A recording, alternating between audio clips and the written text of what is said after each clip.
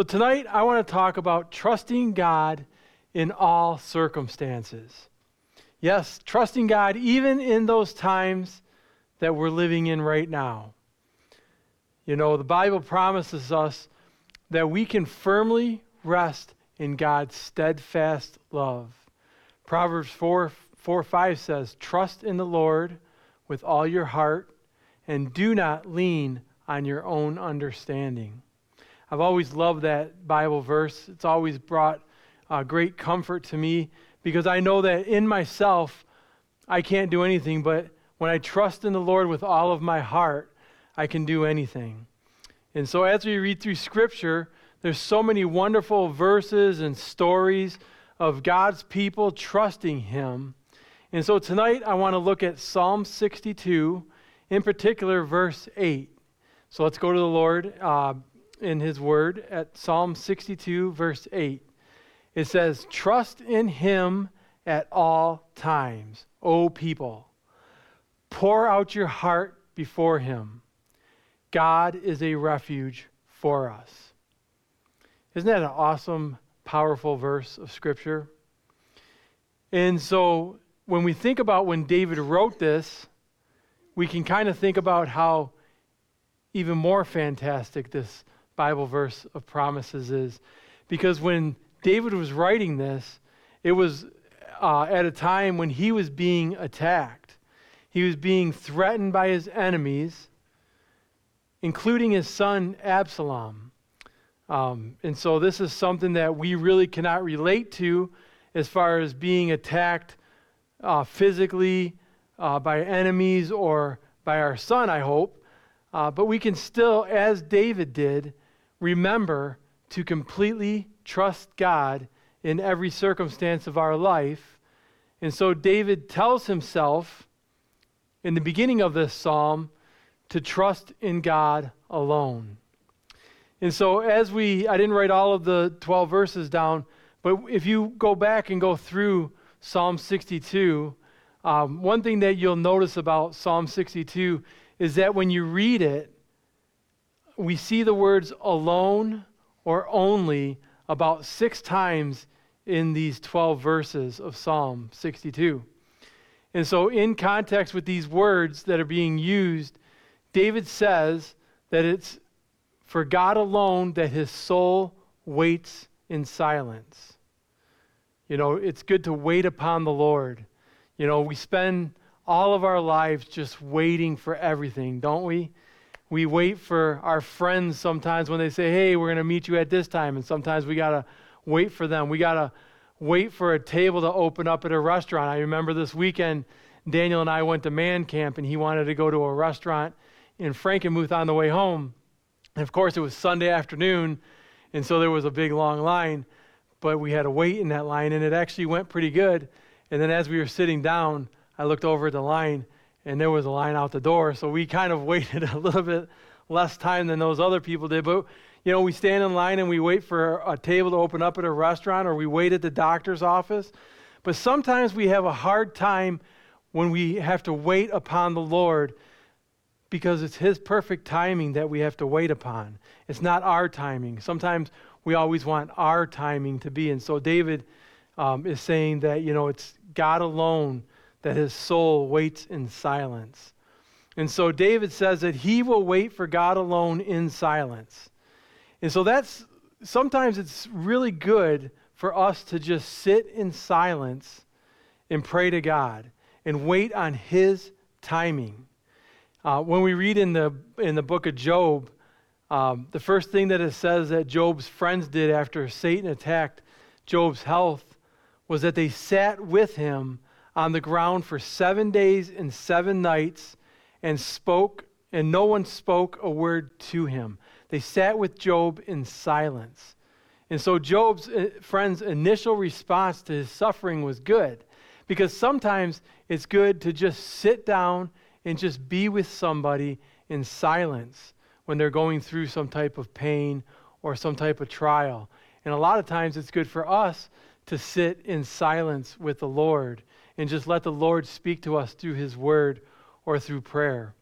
And so sometimes that's the best response that we can give to somebody, is just to sit with them in silence and just be with them. And so we also see that David said, he alone is my rock and my salvation. We see that in verse 2. And it's actually, I think, written in verse 6 as well. So it's written twice in this psalm that he alone is my rock and my salvation. And so no one else is worthy of praise, only God. Okay, there's no one else that we need. And when we have the Lord, we have all that we need. And when we focus our relationship with him, and we focus our relationships on him, all of our other world relationships will be better. So David sets his focus on the Lord alone as the one who is able to save him from his troubles, and we can do that too. And so the first thing that we see here in this psalm that we're reading is that we're to trust in the Lord at all times. Trust in the Lord at all times. So David wrote that, trust in him at all times, O people. And so David writes over and over in his Psalms how we're to completely trust the Lord. And so earlier in the Psalm, David is talking about his trust and why he trusts in the Lord. And so now here, starting in verse 8, he is telling his readers that it is good for him, so it's good for them to trust in the Lord. And just as he can trust in the Lord at all times, so can we.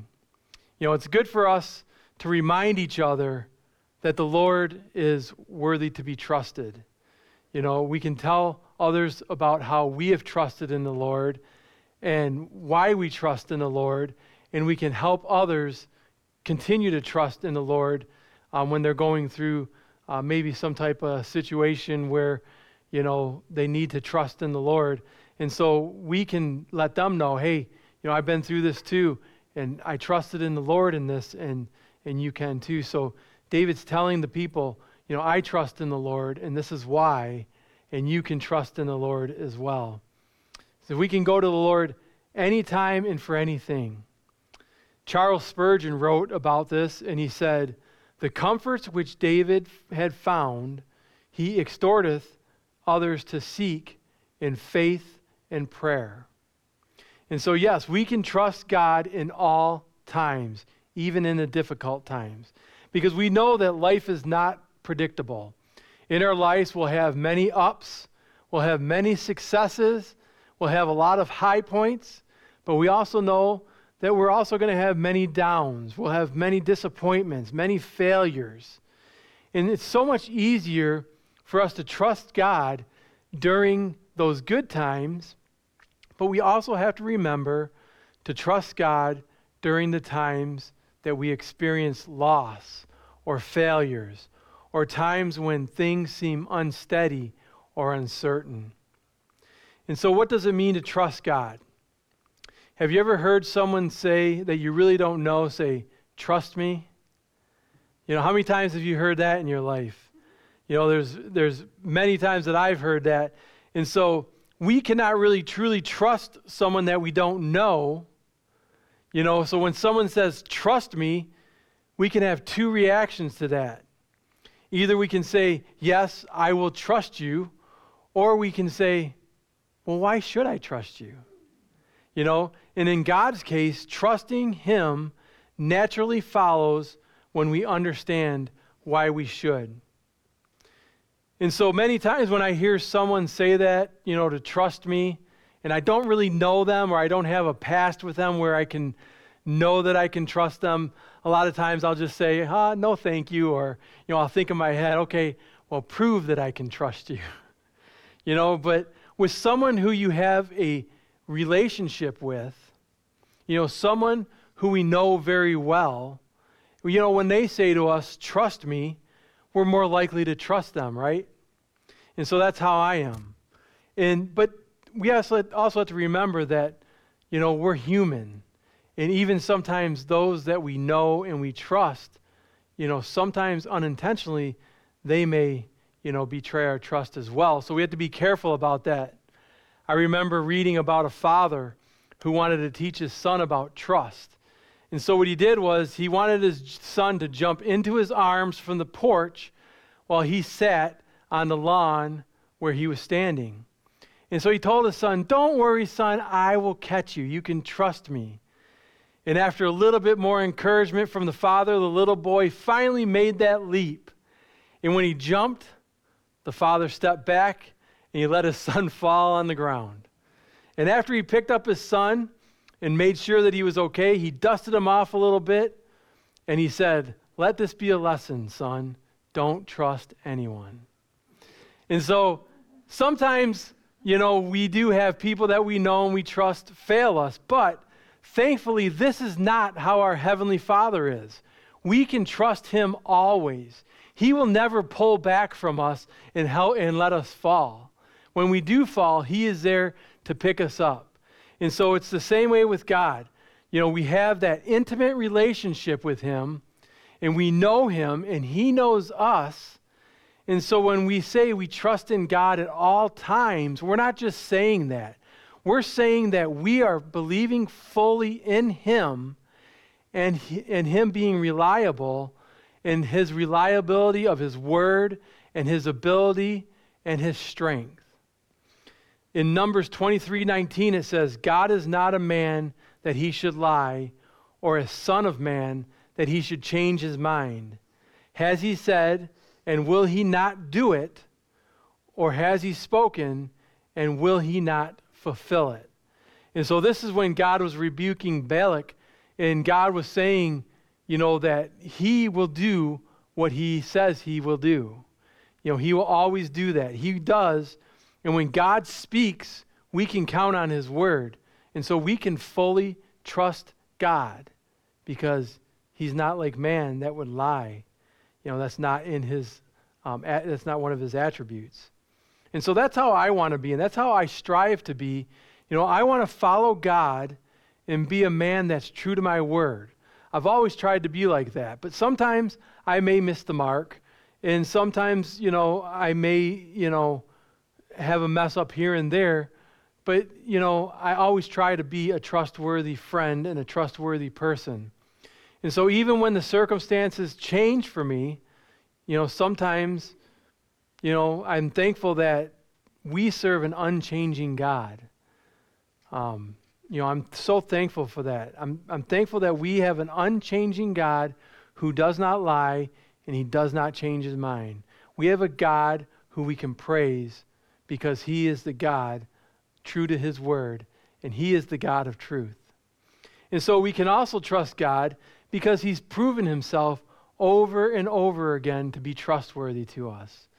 Every single one of us who are passionate followers of Christ, we can all testify to how God is trustworthy in His word, in our lives, because, He's fulfilled His promise to save us. He uses each and every one of us for His purpose. We are all created by God for His purpose. He has a specific purpose for each and every one of us. And He's given each and every one of us a calling on our life. And so I'm so thankful for that as well. Ephesians 2:8 and 10 says, "For by grace you have been saved through faith, and this is not your own doing. It is the gift of God, not a result of works, so that no one may boast, for we are His workmanship, created in Christ Jesus for good works, which God prepared beforehand that we should walk in them." That's good news. We are God's workmanship. We are His creation. We're something made new in Christ Jesus. In the Greek, workmanship is poimaia, which is like a work of art. And I am not a big art fan. I don't think I've ever been to an actual art studio or anything, but I do appreciate if I see a piece of art or something online, or if I see a picture, or if I walk into a building and I see I do appreciate that. And there's so many great pieces of art that are so very beautiful. But the greatest piece of art that was created was us. And that was created by God. I once heard somebody said that we are God's beautiful poem that he has written. And so because we are his amazing piece of art that he created, and we have that relationship with him, and we trust in him, and then we can do what David said secondly here, is that we can pour out our heart before God. You know, this is such a great description of praying to God and how David prayed to God. And he talked about this many times. You know, David is at a horrible place in his life when he wrote this. You know, as I said, he's being hunted down by his son. And, you know, many of us, you know, we can't relate to that scenario, I hope. But we can relate to the times in our lives that we need to pour our hearts out to God. Has anybody ever been there? That you just want to pour your heart out to God. And so if you go back to Psalm 61:2, he says, "From the ends of the earth, I cry out to you for help." And so God wants us to pour our hearts out to him. He wants us to cry out to him. And when I looked up the term pour your heart out in the dictionary, it says it means to tell someone your secret feelings and the things that you worry about. And so when I was looking at other places in Scripture about pouring your heart out to God, I remember the story of Hannah in 1 Samuel 1:15, when she was crying out to the Lord because she was barren and she was unable to have children. And I don't think that the priest Eli saw this type of grief much back then, because he accused Hannah of being drunk, and he basically told her, "Sober up, woman."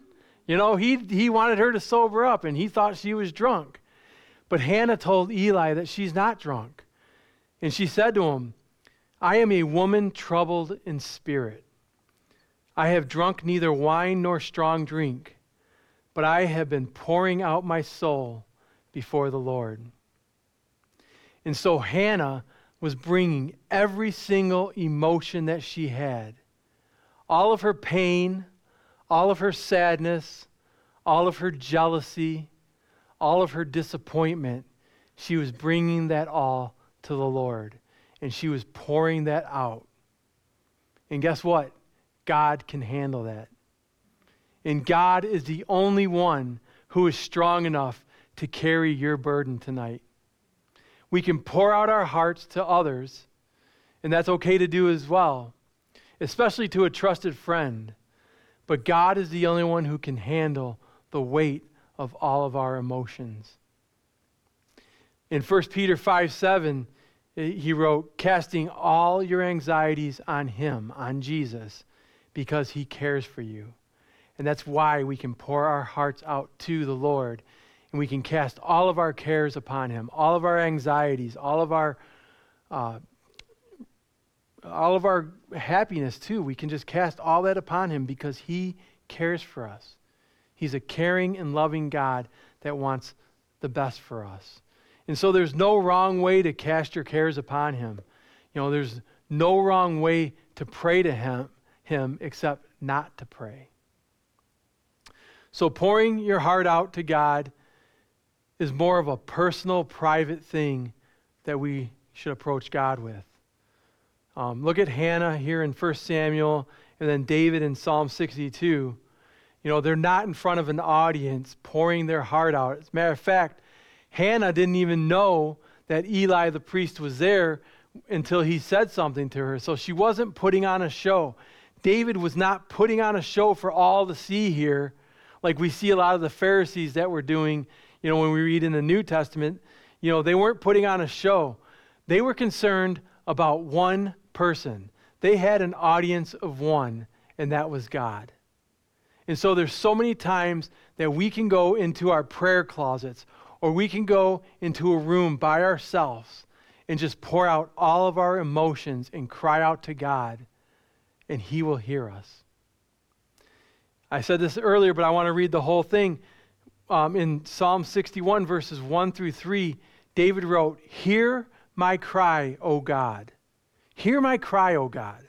Listen to my prayer. From the end of the earth, I call to you when my heart is faint. Lead me to the rock that is higher than I.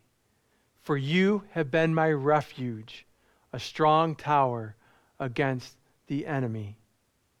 And so that's David again, just pouring out his soul, saying, hear my cry, O Lord. Hear me, Father. Listen to my prayer. It's okay to say that to God. We're not demanding it. We're asking him, listen to us, please, Lord.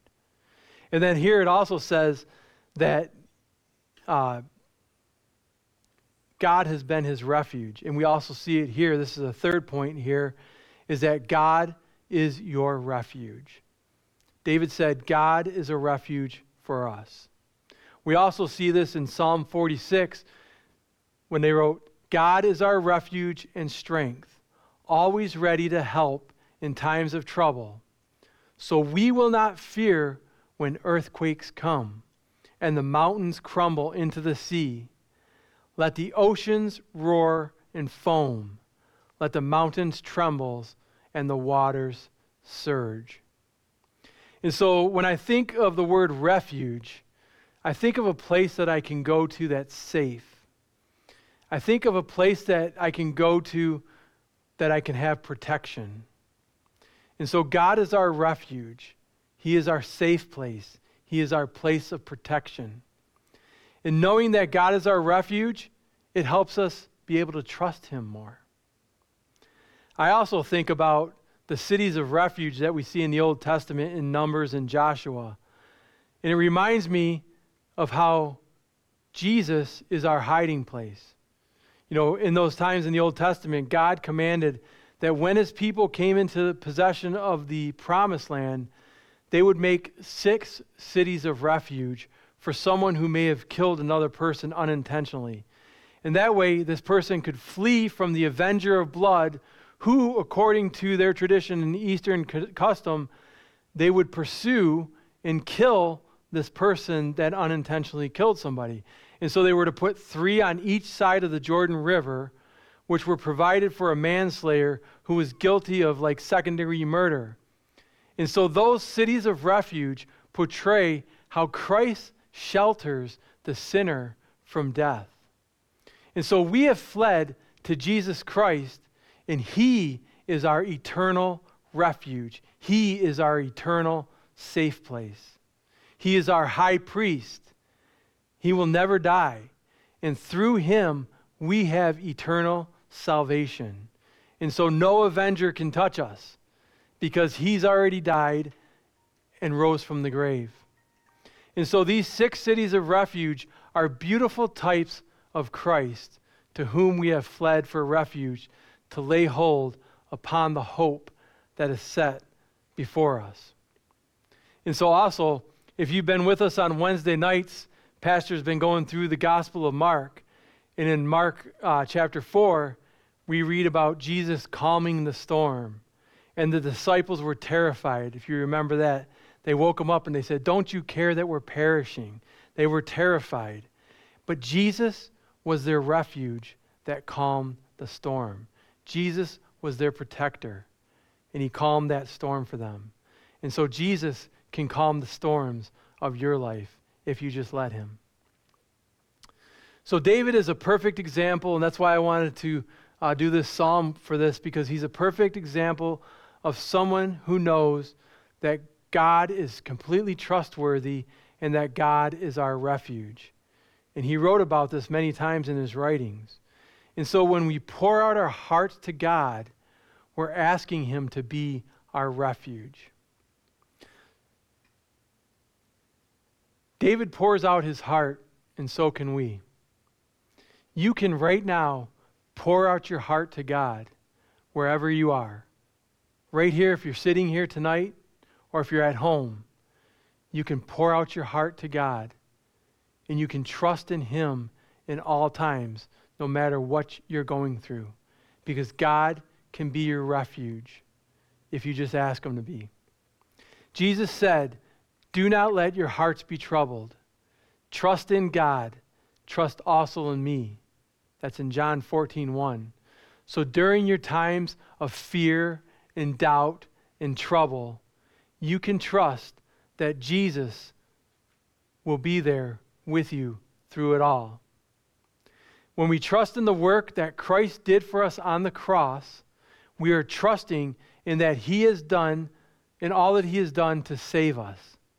Jesus gave Himself as a ransom for all people who believe in Him. And all people who believe in Him will be made righteous through His death and resurrection. Christ's death paid the penalty for our sins, and in His glorious resurrection, He conquered death. And that's good news tonight. So you may be listening tonight, and you may be wondering, how can I have this trust in God? And how can He be my refuge in salvation? In Acts 16, when the Philippian jailer asked Paul and Silas, how can I be saved? And they told him to believe in the Lord Jesus Christ, and you will be saved. And so that's what you can do tonight. You can pour your heart out to God and ask Him to save you. Ask Him to be your refuge. And cry out to Him and believe in the Lord Jesus Christ, and you will be saved. That's a promise that God has given to us. And so God's already done the work. All you have to do is receive it in faith, the salvation that He offers. Heavenly Father, I'm just so thankful for tonight, Lord. I'm thankful that You have given us Your word, Lord, that we can read and we can study. I'm so thankful for all those times that I've trusted in You, Lord, and that You have given me the strength and the courage to go through whatever, no matter if it was a good time or a bad time, Lord, that I can completely trust in You, Lord. I'm thankful for those times that I was able to pour out my heart before You, Lord, and just cry out Your name, Lord. And I'm so thankful that You are my refuge, that You are my safe place, my place of protection, Lord God.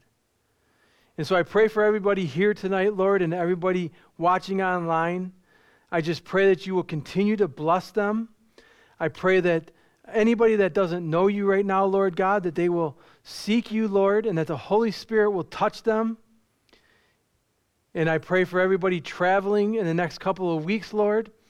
I pray for all of those that are going to be at church on Sunday, Lord, that if they bring their family members for Father's Day, Lord, I just pray that they'll have a great time here hearing Your word, Lord, and that You will touch them with what Pastor has to say, Lord. And I pray all of this in Jesus' name. Amen. Amen.